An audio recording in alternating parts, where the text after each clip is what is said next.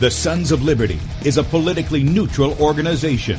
We believe that the Judeo-Christian ethic has provided the principles upon which this nation was founded. It is our belief that these principles provide not only the foundation and framework for American government and society, but are also essential to the maintenance of a fair and just society. All program content is based on a Christian biblical worldview. One of you said to me recently that we shouldn't rock the boat. Well, ladies and gentlemen, I want to tell you that I am a boat rocker.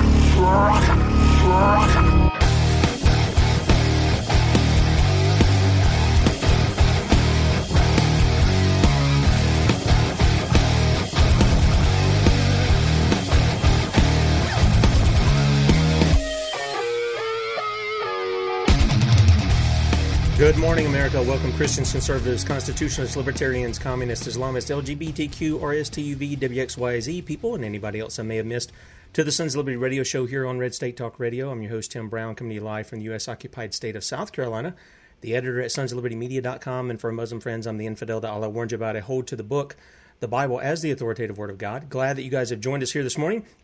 If you'd like to check us out online, please do so, sonsoflibertyradio.com and sonsoflibertymedia.com. In fact, if you want to watch the video portion of this show, that's right, you can see the face that's made for radio right there on sonsoflibertymedia.com. Just scroll down and we're going live right there on the right side of the page. If you want to watch us on any other platforms, you can do that as well. My Twitter account is FPPTim. We go out there live on the video feed, as well as my Periscope account, Setting Brush Fires. We're on Facebook at Bradley Dean SOL. Our YouTube channel is B. Dean Sons of Liberty. And beforeitsnews.com, they have us up there every weekday morning, 6 a.m. Eastern Time. Saturdays, we're on at 8 a.m. Eastern Time. And then 3 p.m. in the afternoon, Monday through Saturday, Bradley's on beforeitsnews.com. And then finally, our video, we have it going out on DLive.tv at The Sons of Liberty. And then if you want to follow us on a number of other social media platforms, Spreely, Gab, MeWe, Minds, and USA.life, you can do that by looking us up there at Sons of Liberty or Sons of Liberty Media. Now, with that said, we're not going to take any phone calls today. We've got a special guest on the line here, and I just want to give him a proper introduction, and then we're going to get into today's topic. Andy Kaufman, MD, is a natural healing consultant, inventor, public speaker, forensic psychiatrist, and expert witness. He completed his psychiatric training at Duke University Medical Center after graduating from the Medical University of South Carolina. See, he was from here too. And has a BS from MIT in molecular biology. He's conducted and published original research and lectured, supervised, and mentored medical students, residents, and fellows in all psychiatric specialties. He has been qualified as an expert witness in local, state, and federal courts. He has held leadership positions in academic medicine and professional organizations, and he ran a startup company to develop a medical device he invented and patented. And, welcome to the Sons of Liberty, Dr. Kaufman. We're glad to have you. Oh, thank you so much, Tim, and please call me Andy. Okay, I will call you Andy. I'm going to get people on here because before the show, I didn't put you up just so they see who you are. I'm pretty sure a lot of people are familiar with you from I know a couple of articles that I've referenced, and also from some of the interviews. You've been interviewed by Brian Rose at London Real, Brian Young with High Impact Flicks, our health and wellness expert on Saturday, Kate Shimrani, which I just finished watching just a little while ago. And the information that you're bringing out concerning the stuff that we've gone through in the past few months here, I mean, the lies, I don't know there's not a nice way to say the things that we're in, the lies that we've been inundated with. You were one of the guys following Kate. My first interview with Kate was several months ago. They pulled it from YouTube like months after it had been up. But I think that was because they took her down. You were just backing up all the stuff she was saying, and then you were adding to it. And I said, we got to get this, because this was the interview you did with Brian with High Impact Flicks. I said, we got to get this guy on. So tell us a little bit, just a little introduction of yourself. I mean, I've given you sort of the bio, but just the man. Andy, tell the audience a little bit about yourself, and then how you came to understand what's going on here that we're being told about viruses and COVID-19 and all this, how you came to understand we're just, the narrative that we're told is just not true. Yeah, well, there certainly is a story to it. And, I'm a regular guy like everyone else. I just happen to study some advanced scientific areas and develop a certain type of expertise in my career. But, I've always been really motivated by justice and wisdom. And when I've seen injustices, I've tried my best to stop them and not participate in them. And as I began my career in medicine, I began to see things turning out that I thought were not right. Like, for example, I saw the overuse of civil commitment, which is when a psychiatrist is expected to take away someone's freedom and force them to stay in the hospital against their will. And this really troubled me, and I tried to do something about it. And of course, it got me in a little bit of trouble myself. But then as I kept practicing medicine and I saw that people were not getting better with the psychiatric drugs that I was expected to prescribe, I started really becoming skeptical and questioning things. And this was a process, that evolved over years. But eventually I reached a point where I didn't even feel comfortable continuing that kind of work and began taking everyone off their medications. I then, started looking deeper at other aspects of medicine and even biological science, and came to realize that so many things that we're taught and assumed to be true are actually based upon extremely shaky evidence, if any solid evidence at all. And they seem to have created a system that is motivated by things like profit and control rather than really helping people get well. And I was undergoing this kind of personal transformation and spiritual growth when this pandemic hit in December in China. And right from the beginning, I was a little bit skeptical because of the, extreme measures they took there to take away liberties. And I know that, they have a different expectation about freedom in China than we do in the United States. But as I started to investigate things, I was, came to know that things are not as we've been told in terms of this supposed pandemic illness. And the more I looked, the more I found out that things have really been screwed up. And that's kind of what led me on the present course that I've been since almost the beginning of this crisis. Well, now you've pointed out a lot of things, and there's so many questions that I had when I was listening to you. I was like, oh, okay, well, what about this? What about that? Because when I was younger, I was taught when you get the flu that, and that's what we were told this basically was in the beginning. It was something similar to the flu. When you get the flu, you don't go to the doctor unless like you're dehydrating or something like that. You get in the bed and you lay there and you might have chicken noodle soup or you keep a lot of liquids in you and you let your body rest so that it can do its job on the inside of fighting. I didn't know all the intricacies of that, but that's the way I understood it. And then here we have, we saw the videos where people, are just falling over in China. And then the numbers were just exponential. Johns Hopkins put out this model, 15 million people were going to die in that model. And then they tried to say, we weren't predicting that after they were called out for it. We were just having a model. Well, what's a model for? How did that impact you when you started to look at these things? I mean, had you say you'd done this in the psychiatric business, but what about on the medical side of things? Was this an issue too already before what happened with what we were told is coronavirus? Well, I mean, yes, I branched out from my initial research just on psychiatric issues and looked at really all aspects of medicine, cancer treatment, vaccines, infectious disease. I had been investigating germ theory just last November before all this happened, so it was quite timely. But when things started happening in China, I realized a couple of things. One is that I didn't trust a lot of the information that came out of the official news sources from China because it's so far away and our governments are not exactly best friends. And I was very skeptical of any reports of patients, et cetera. So what I did instead was I went and looked at the scientific papers. And I found the first paper out of China that had allegedly claimed to identify a new virus. and said that it was associated or possibly associated with a respiratory illness. And this was based on the initial cohort of people that got sick at the open air food market in Wuhan, China. And when I looked at that paper, I was quite astonished because I saw for the first time the procedure that the scientists used to allegedly identify a virus. And I noticed that they call it isolation, and they even write that many times in the title of the article that, a novel coronavirus has been isolated. But when I read through what they actually did, I saw that they didn't actually isolate anything. In fact, what they did is took a very messy sample and mixed it with yet more things, so sort of the opposite of isolation. And at first, this really confused me, so I had to really get back to work and do some serious research to figure out what was going on.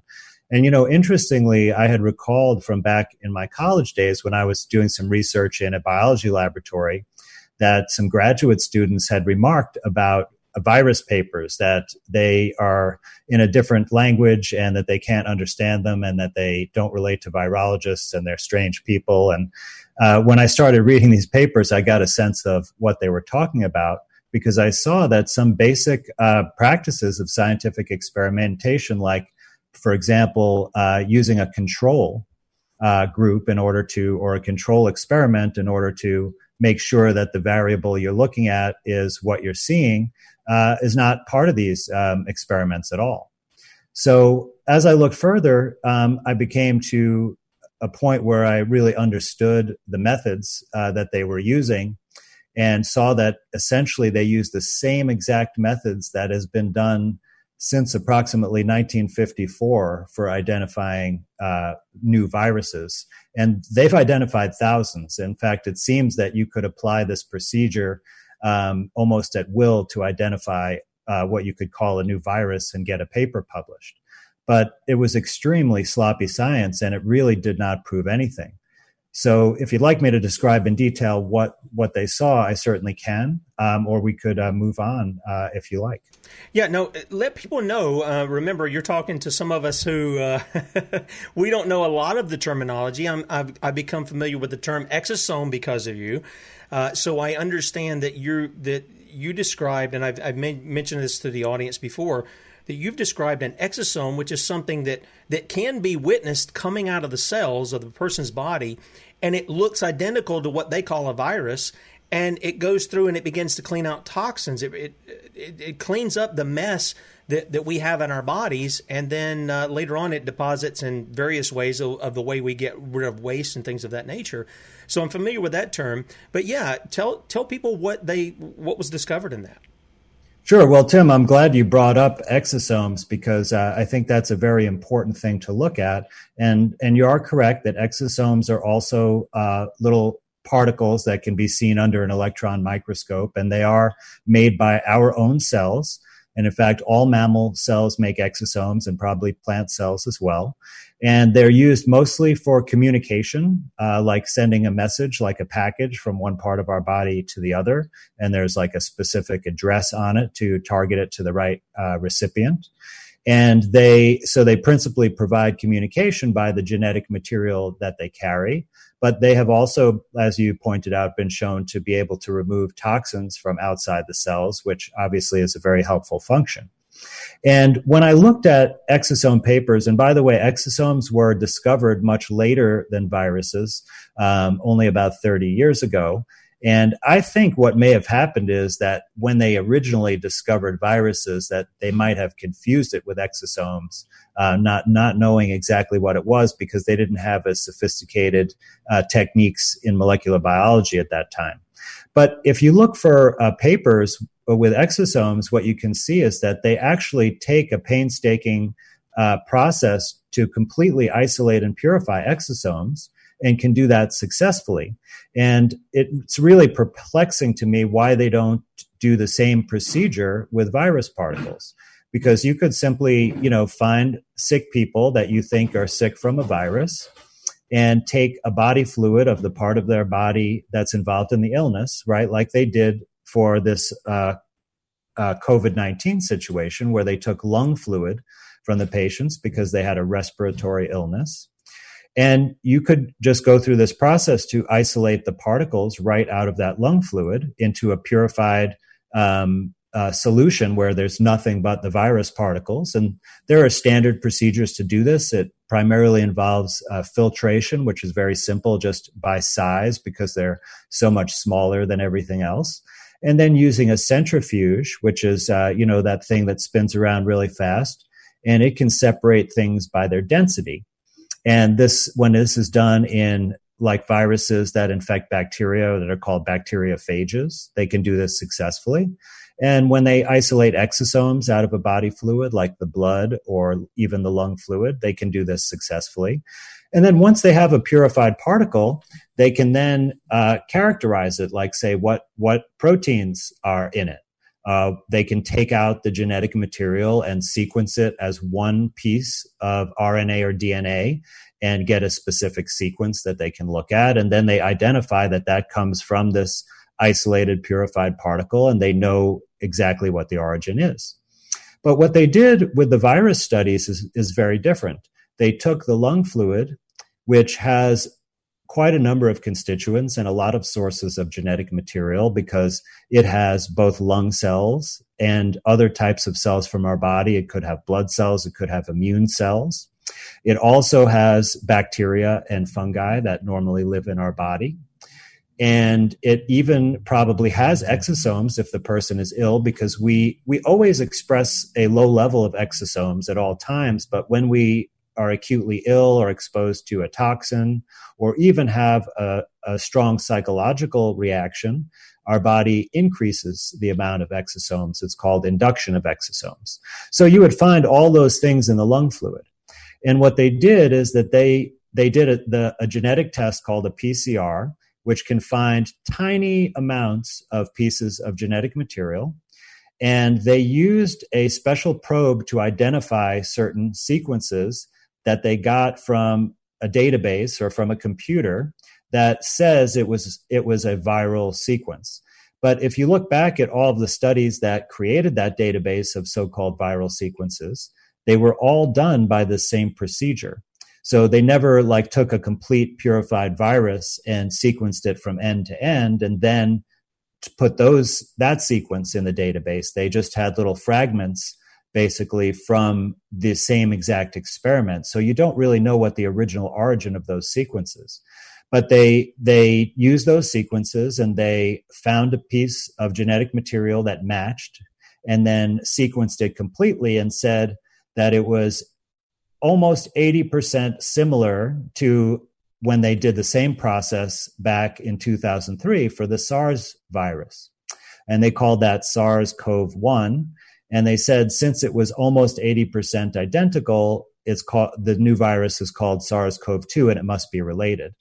But really, this is quite a stretch because between humans and chimpanzees, we have a 96% sequence identity. And that's much, much closer than 80%.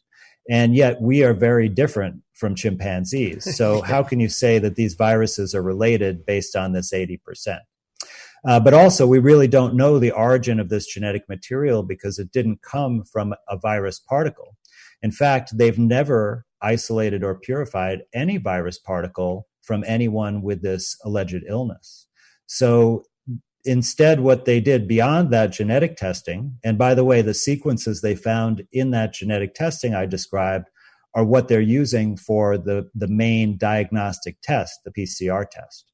And that test has never been compared to actually detecting a virus because they've never detected a purified virus from any one person.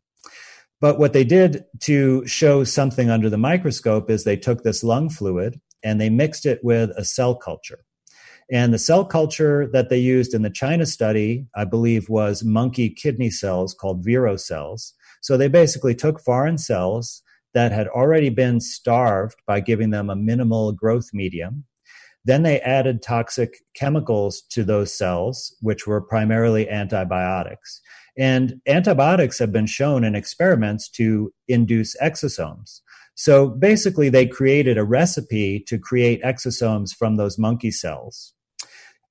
So after they mixed the cells with the toxic antibiotics and starved them with the minimal growth media, they mixed in some lung fluid from the sick individuals. And then they watched those cells grow over several days and saw that the cells began to show damage and started dying. And as cells undergo this type of damage, they set off little particles. So basically, like you could think of the cell just kind of disintegrating and breaking apart. So we know that they were making exosomes because we created the recipe. And then this cell damage extruded other particles that also looked similar to exosomes and viruses. And they basically had this mix. And then they showed a picture of this mixture under the microscope and pointed to some particles and said that those were the virus. However, there was no confirmatory test because they didn't purify these things so that they could then sequence the genetic material and say that, it matches something else or it matches our database. They just had this messy mixture with all kinds of particles and said, well, one of these particles is a virus. And this doesn't really prove anything at all. In fact, it was quite astonishing that they say that this is, isolating a virus. How do you isolate something when you mix it with a whole bunch of messy stuff? Exactly. Right? It doesn't make any sense at all. Yeah. Now this is China you're talking about doing this, right? Well, this was done, I believe, by a group from Hong Kong, but the study was eventually published in the New England Journal of Medicine. Okay. Well, now let me ask you this. What would somebody like the CDC, what would they do different than what was going on there? Did they do this complete isolation of viruses and stuff, or did they kind of mix things up too? Well, the CDC doesn't conduct these type of experiments. They collect epidemiological data. I see. Like how many people are sick, how many people die, how many people have this illness or that illness. But this same kind of study has been done by several groups. So there was a group in Korea that did the same exact procedure for a patient, just one single patient there. There was a study, I don't think it's been published yet, but a group in Canada has done basically the same procedure and they have not published yet. And then there was one other paper, I can't remember where it's from, but it's been in my slideshow presentations with references, etc. But I've looked at dozens of papers claiming to isolate a virus since doing this initial investigation. And what I've seen is that they've done almost exactly the same procedure in every single study. And I eventually learned, after doing further research and talking to some other people like Stefan Lanka, who's done a lot of research in this area, that this procedure was developed originally in 1954, and it's basically been carried forward. And there's an interesting historical aspect to this because prior to that, the virus hunters had pretty much given up on demonstrating the presence of a virus because basically what happened is that all they could see are all different kinds of particles, and they were unable to find a predominant particle that was there in numbers as they expected it would be if it was a virus causing disease.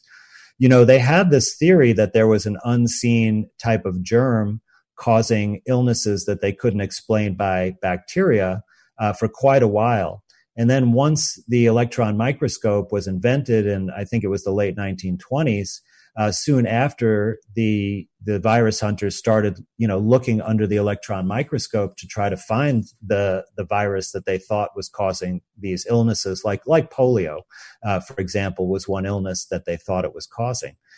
But somehow this procedure passed muster back then, and it's been utilized ever since. But it really does not meet any of the criteria that the germ theorists put forth about how to prove that there's a virus and that it causes an illness. Well, then that leads me to another question. If they can't prove that, and it's based off of germ theory, then it leads to another question. We know people, I guess, can exchange germs, and bacteria can go back and forth between people. But what about viruses? Can that really? I mean, if our body's actually producing those things to help, aid in our health as part of, I guess, the immune system in some form or another, it's fighting off something that's bad for our body. how in the world how can we pass something on to somebody? It doesn't make any sense to me. Well, let me ask you, what is the proof that we pass something on to somebody? Yeah, that's what I'm asking. Where is the proof for that? Or is this something when you go to medical school, you went here you were in the U.S. occupied state of South Carolina, I assume, unless you took it from somewhere else.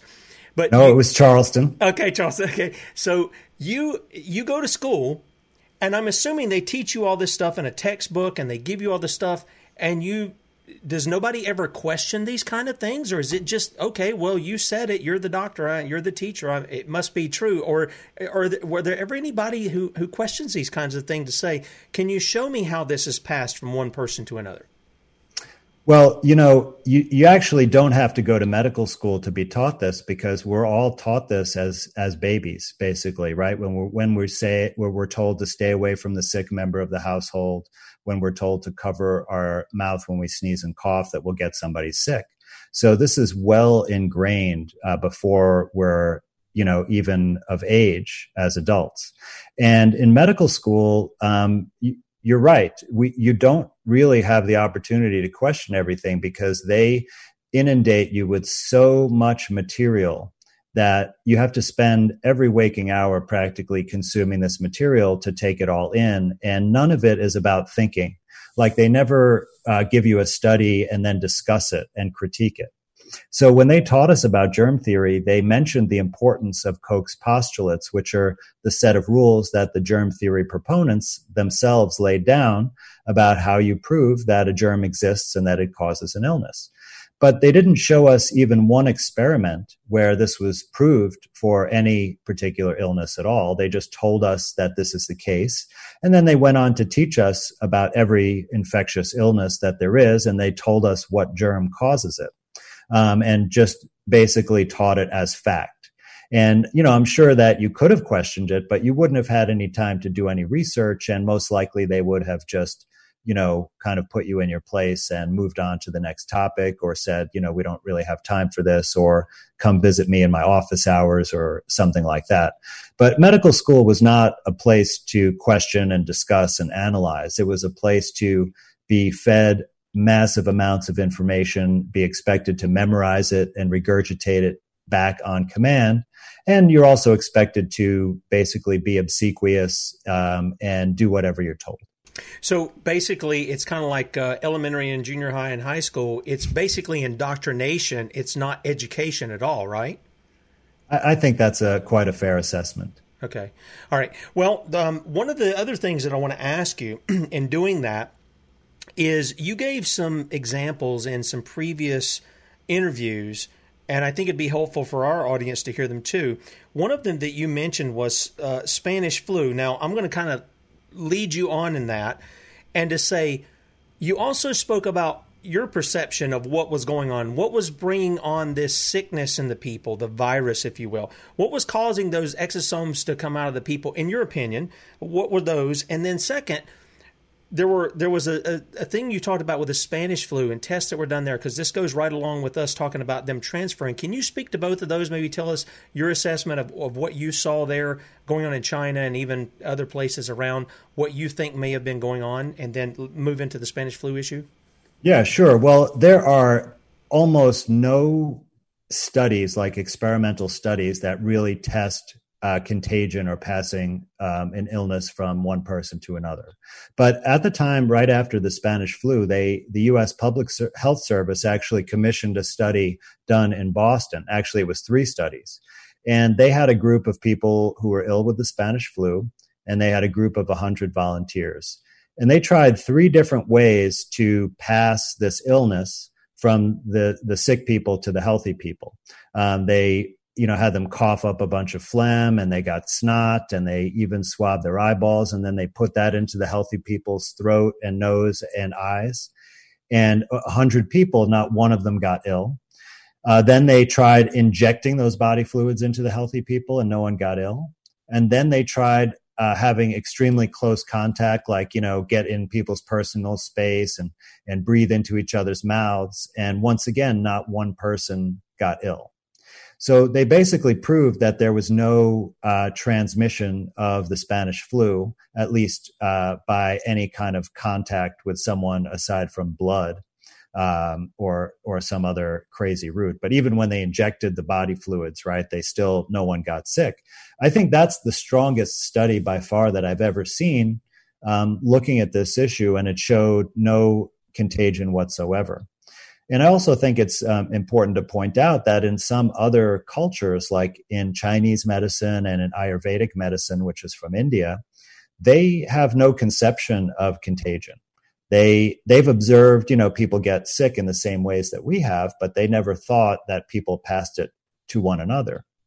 So this is really something that has no evidence. It's just something that we've been told is true, and we've come to believe, and that's why it's very, very difficult for people to question it. And it's one of the most common questions that I get asked, and I see people struggling to understand it. But the most important part of it to realize is that if there is no evidence of a virus that causes disease, then what could you possibly be passing from one person to another?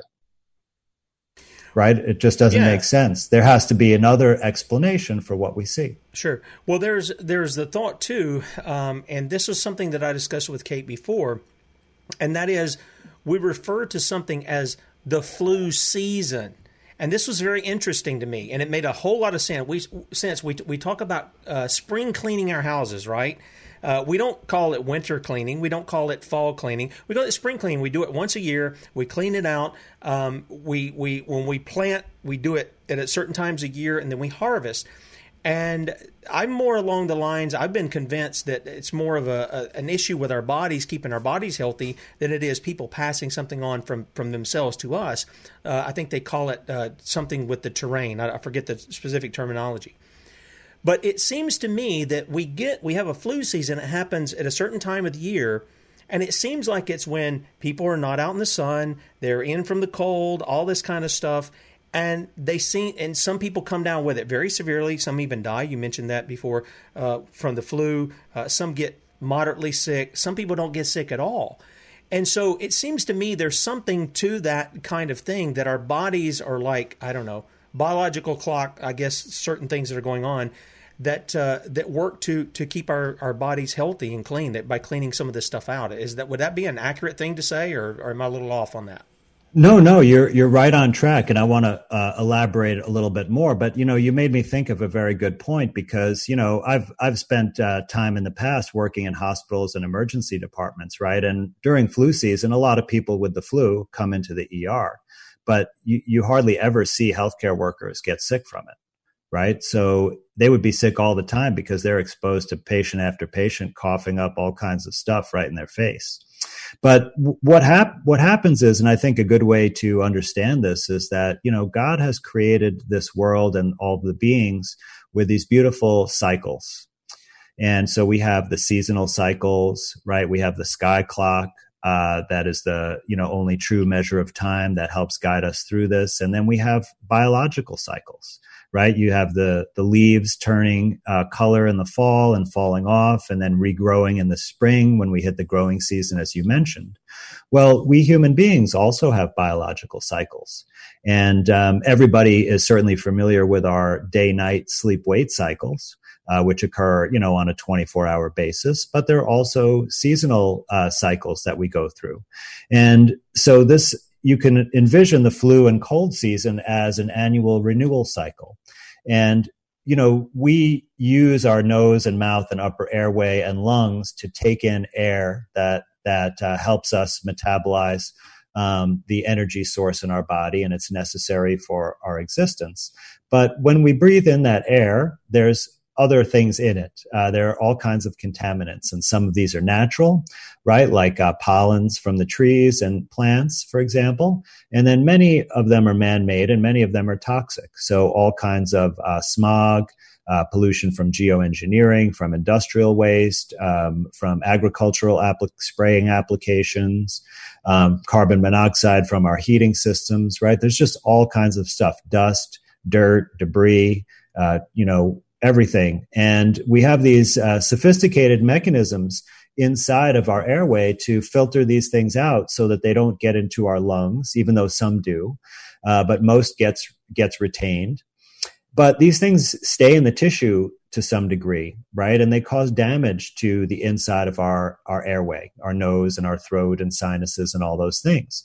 And depending on how much exposure an individual gets and how well their body is to get rid of that stuff, do its own detoxification, things build up. And on an annual basis, when we get a cold or a flu, it's really a way that our body can completely get rid of those things and repair the damage to those tissues and build new tissue there so that we can basically continue to perform that process. It's just like if you think about the air filter in your car or in your heating system, right? You have to change that periodically because it gets all gunked up. And the same thing happens to our airway.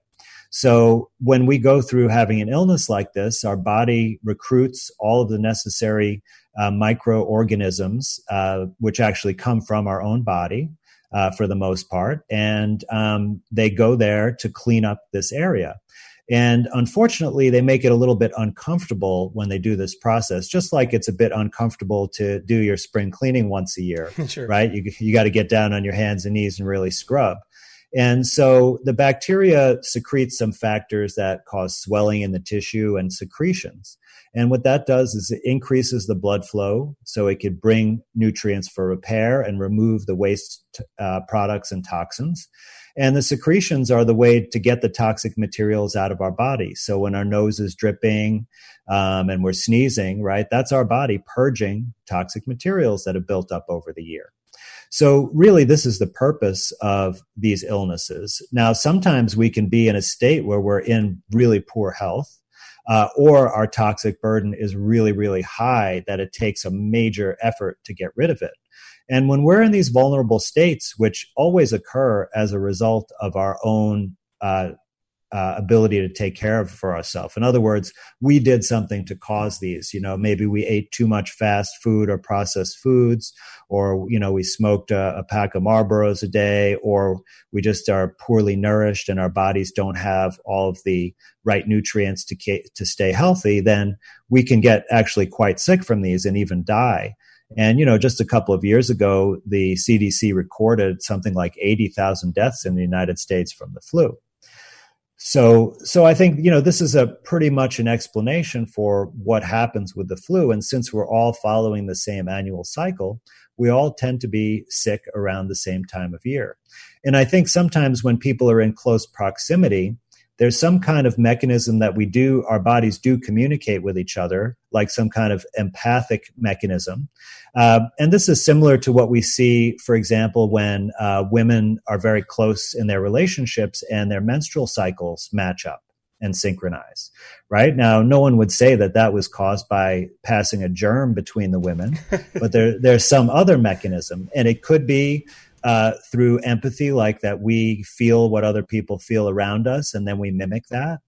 It could be through exosomes that we put out, because it's been shown that exosomes do come out of our body, through our lung fluid or our out breath to some degree. So those could exchange genetic materials and remind other people it's time to go through the annual renewal process. Or it could be some other mechanism, like through electromagnetic signals, for example, because it's well known that our bodies use electricity, like we have EKGs where you could see a tracing. And anytime there's a flow of electricity, there are electric and magnetic fields, and those contain information and can influence other electric and magnetic fields. So since the assumption has always been that there are germs causing these, there haven't been any funding or any studies looking at these other mechanisms. But I'm sure that if we did, we would certainly get to the bottom of why it seems like people tend to get sick together. Yeah, well, I think so too. But then that would sort of be a little rain on the parade of the Rockefellers and people who've established, the current medical situation and push out naturopathy. They're trying to, get all of that out. Even those who promote that, this is all about money for them. So I don't know who we're going to get to fund that stuff. Maybe we got somebody like yourself who is honest and say, well, okay, well, this is making some sense. I'd like to fund that kind of study. I'd like to fund that kind of research to find out, am I being lied to when I go to the doctor? Maybe there's somebody who's very wealthy who'll fund that. We'd certainly appreciate that. But you made mention, I remember in one of the interviews, because you were asked, we saw some video from China. There were some people who were falling over, just like they're fine one minute and the next minute they're fell. And what it continues to amaze me is kind of like in America, a guy can be being beaten to a pulp by 5 other people, and everybody pulls out their cell phone. Nobody goes to help the guy. And it's like this person falls over in front of him, and everybody says, "Oh, let's just film that," And it's bizarre. But what is your take on that? What do you think started all of this? I mean, you made some comments. Kate has made some comments. We've had Mark Steele on, who's a weapons expert over in the UK. We've had him on. They've made their assessments. But you seem to have an idea, maybe, or at least a theory as to what might have happened over there in China and has made its way in some other places. Well, I actually think that this whole pandemic has been planned for many years, and there's lots of evidence to support that. And I think that it's essentially a major psychological operation. So, in other words, there's actually no virus or new disease that's caused any problems. But there's basically been this campaign of disinformation and propaganda. And you see that around the world, virtually all of the governments acted in concert with the same exact policies. And that's a situation that is never seen. It's completely unprecedented. I mean, every nation is supposed to be a sovereign nation to make their own decisions of how they approach a crisis. But in this case, everyone did the same exact thing virtually at the same exact time. So that tells me that it was coordinated at a higher level than the governments. And I think, most people are no longer naive enough to believe that the people who are elected in office are really the ones making all the decisions.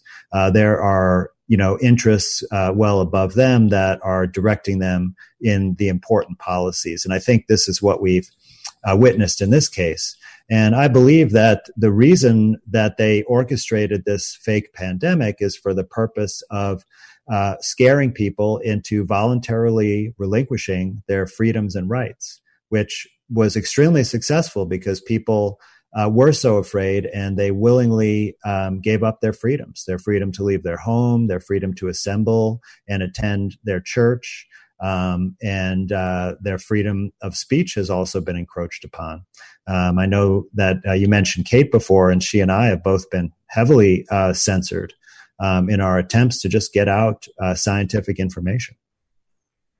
No, I know that these things are going on, and this is what at the Sons of Liberty we talk about bringing justice. That's really part of the issue. If we don't bring justice, we don't guard liberty. And so we've seen over and over, we've allowed corporations to do things that are immoral, unlawful. We've seen the politicians do it. We've seen other people in authority to do these kinds of things. We've seen people even outside our country fund some of this stuff, and yet no justice is brought. They're just left. The politicians will use it to get your vote. They'll talk about how bad this person is, and we need to bring justice to them, and they're crooked this and guilty as hell and all these kinds of things is what they say, and yet they don't bring any justice. And so it seems to me they're allowing this kind of thing to come in, and we allow it because we keep putting the same rascals back in there to do what they're doing. Now, with that said, you made mention I've never seen anything like it either, and I'm 51. I've never seen anything like this in the United States, where you have entire states on a lockdown. You've got basically a martial law curfew put in. You've got people frightened that they're putting these masks on, which we know they're really more detrimental. And the flip-flopping of the World Health Organization on that to say healthy people shouldn't wear the mask in April, and then now in June they're saying, healthy people should wear them. We've got more information. And I already know that it causes really some bad problems for people. They make my kids wear them at Chick-fil-A. And I'm thinking, you're setting yourself up for a lawsuit, aren't you, by requiring that of your people? But where do you see all that going? Do you see it just going away because we're being told there's going to be a second wave of this? In fact, I was reading today that some people say we're already into the second wave of this, even though it's summertime, which is a little strange. Yeah, well, if you basically manufacture a crisis, then you can modify the rules and change how you, basically carry out that plan. And so it's very hard to predict exactly what's going to go. But no, I don't believe that they're going to walk back any restrictions, really. I think they may lessen up some things, like take one step forward and then a quarter step back and then another step forward. So they give us a temporary reprieve, for example, from being locked down in our homes, which they've done in many places. They allow businesses to reopen, but at a capacity that they can't sustain their business. For example, in some areas, restaurants are able to reopen, but they can only have 25% of their capacity. Now, you know that these small businesses operate on a very slim margin, and there's no way that they can sustain a business model under those kind of restrictions. And I feel that, they've already told us what is coming down the pipe. It's just a matter of when they implement it. So when they have the second wave, I think then they're going to go hardcore on contact tracing. And to me, this is one of the scariest possible things, because they're basically going to be able to monitor everything you do, and they're going to be able to use it for whatever purpose suits them. And if we look carefully already at the plans, like there have been some people who have gone through the training to become a contact tracer. And what they've found out is basically that they've established facilities for children, and that they plan to take children out of people's homes, right, against their will, and put them in these facilities separate from their family. And I don't know what is going to happen to the children there, but I do not think it's going to be any good. And I certainly am not going to participate. I mean, I haven't participated in any restrictions at all so far. And I'm not going to going forward, whatever the consequences. But, I think it was Hitler who said that if you want to get complete control over a society, you remove their freedoms a little bit at a time. And that's what we've been going through here. And in my opinion, this is going to continue until we essentially have no freedom left. No, I tend to agree with you on that. And I've said very clearly, you come in to give a mandatory vaccine, you're going to take my kids from me over something. The Bible tells us in Leviticus 13, it tells us how to quarantine people. You don't quarantine healthy people, you quarantine sick people. And even determining whether they're sick, the Bible would say, you do certain tests on the skin in the issue of leprosy. And then once it's determined you actually have leprosy, okay, then you isolate that person, but you don't isolate everybody that's around them. You only do the people who actually are sick. And now we've got this thing. We had some families here in this first wave that they wanted to take their kids and all of these kinds of things. I was watching a report in Washington State. They already have it's like a camp. And what's going on there? They've put up barbed wire and razor wire and all this stuff, and then they have these little like trailers out there that they say this will be used in the event we have another outbreak of this sort. And it's like, you guys couldn't even fill up the hospitals, and you didn't even have any people going to makeshift hospitals. You guys were tearing them down in Seattle. You're tearing them down up in New York. You didn't even have anybody come in there, and yet they're putting all of this kind of stuff in play. I think it's just setting up for another, not like we haven't been under some fascism anyway, and some socialism too in this country, but it's like it's setting up for like a complete totalitarian rule by the invisible enemy, which isn't a virus. It's really has a face. It's got a lot of faces, on it. I think that's what I hear you saying, that this is a push towards that. Yeah, well, Tim, you described that the facility was surrounded with fencing and razor wire.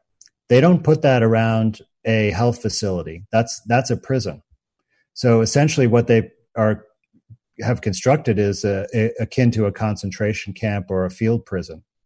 And that tells you what the plan is. Yeah, well, this is right beside a prison, actually. So it's the fencing and stuff. You could see some of it was rusted.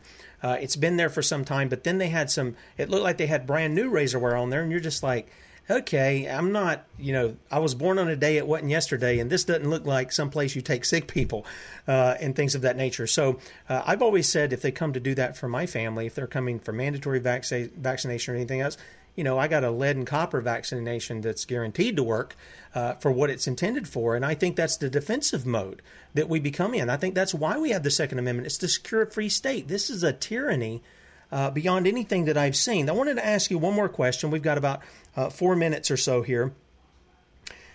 What do you think about the theory that 5G may be having some effect on our bodies as far as poisoning cells and producing these exosomes, which in essence cause us to be ill? We're ill in that. What do you think about that at all? Well, let me clarify that exosomes don't cause us to be ill. They are a response to illness, right? Just like other things are a response to illness. So there would be something causing an illness, like most likely a toxin, and then our body would create exosomes to respond to that. So I don't think there's really any conclusive evidence that 5G has already made anyone sick with any kind of illness that we're talking about here. But there certainly is a lot of scientific evidence that 5G could be causing a lot of health problems in the future. What I think is really the most interesting thing about the 5G infrastructure is that during the pandemic restrictions, when all the companies shut down their operations and only essential workers were allowed to continue, somehow installing the 5G network was considered an essential operation. And this doesn't make sense because we already have a completely functional telecommunications system. And even more exaggerated was the fervor with which they're doing these installations. I've heard several workers for Verizon talking about how they were having shifts around the clock and trying to do these installations at an extremely rapid pace. So I think that it has some future use in this control system, but I would only be really speculating to tell you what I think that might be. Sure. Okay. That's fair enough. I've had some guys, one guy, he's a friend of mine up in the northern part of the country, and he's talked about being a roofer, and he's been up there when the guys are putting it on. He did some readings on it. He said, Tim, I'd come home, and he says, I'm fatigued beyond my regular roofing. He says, just working around the stuff. And then we've had other people who've said some of the similar things. So I know there's some things there as far as the frequencies these things operate. I think they operate from like 3 megahertz to like 100 gigahertz. So there's a wide range of stuff that can be used there. And of course, what we're told is, well, they're using these other things, but there's been a number of doctors and scientists who've said, well, we haven't done enough. What would be, we got a couple of minutes here, what would be some things that you would encourage people with as far as taking care of their own bodies? You mentioned that oftentimes we become ill because we haven't taken. What would be some quick bullet point things that you would encourage people to do to take care of their own bodies? Yeah, sure. Great question. First thing is most people don't drink enough water and they don't drink clean water. I recommend distilled or reverse osmosis filtered water to remove all the toxic materials. And you should drink 1 quart per 60 pounds of body weight daily as a minimum. And that in itself will take care of quite a number of things and definitely substantially lower your risk of a heart attack or any similar type of disease. And then secondly, I would encourage people to eat clean food. In other words, not processed food, not food that's grown with pesticides and herbicides like glyphosate, but food in its natural form and grown locally where you know how it's grown, or organic, or grow it yourself. And then thirdly, that you do some kind of cleansing or detoxification, which most simply could be increasing the frequency of your bowel movements, which you could do a number of ways. You could do a procedure once a week where you take castor oil or do an enema. You can do it other ways. You can take Epsom salt baths. You can go to an infrared sauna. There are many things you can do, but you need to have some way of getting these toxins out of your body. And then lastly, I would say many people that I work with are deficient in two nutrients, collagen and cholesterol.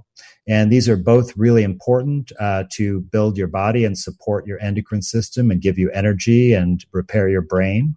And so I would encourage you to eat more foods that are high in collagen, like bone broth, and high in cholesterol, like liver and lobster. All right. Dr. Kaufman, we appreciate your time. If you guys want to check out Dr. Kaufman, you can do so at andrewkaufmanmd.com. And you can also check out his YouTube channel by his name, Andrew Kaufman. Just look that up on YouTube and subscribe him on there. And you guys have a great day. We'll talk to you in 23 hours. See ya.